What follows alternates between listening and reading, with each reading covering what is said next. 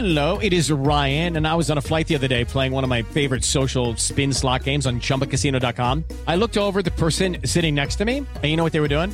They were also playing Chumba Casino. Coincidence? I think not. Everybody's loving having fun with it. Chumba Casino is home to hundreds of casino-style games that you can play for free anytime, anywhere, even at 30,000 feet. So sign up now at ChumbaCasino.com to claim your free welcome bonus. That's ChumbaCasino.com and live the Chumba life. No purchase necessary. VGW. Void where prohibited by law. See terms and conditions. 18+.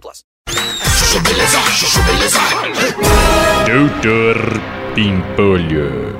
Slade, ferrou, meu. Eu preciso que você compre pra mim pelo menos uns 3 ingressos pros Jogos do Brasil na Copa da Rússia. Ué, por que, Doutor Pimpolho? Porque a Loreta me perguntou quais os jogos eu ia assistir, pediu pra ver os ingressos e eu não tinha ingresso nenhum.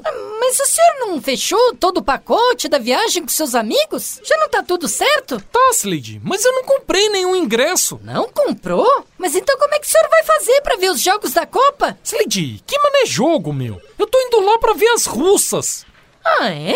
É, Slade. O leste europeu é o lugar onde tem as mulheres mais bonitas do mundo, meu. A Rússia é praticamente o Rio Grande do Sul da Europa. Ai, Doutor Pimpolho. É, Slade. Tá indo uma turma de amigos meus só pra aprontar na Rússia.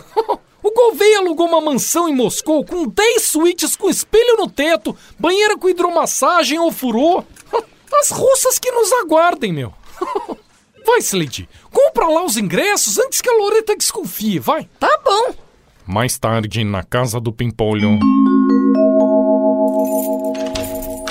Amor, a Slade veio aqui em casa e deixou esse envelope com os ingressos para a Copa do Mundo. Ah, é? Deixa eu ver.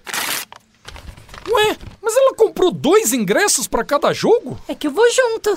Você? É, Pimpolho. A Slade me contou que vocês alugaram uma super mansão em Moscou, com 10 suítes, banheira, hidromassagem, ofurô. Adorei! Vai ser o máximo essa nossa viagem.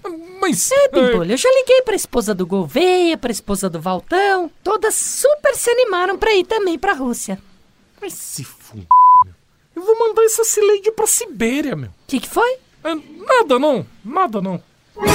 Doutor Pimpolho. Chuchu Beleza. Quer ouvir mais uma historinha? Então acesse youtube.com/chuchubeleza.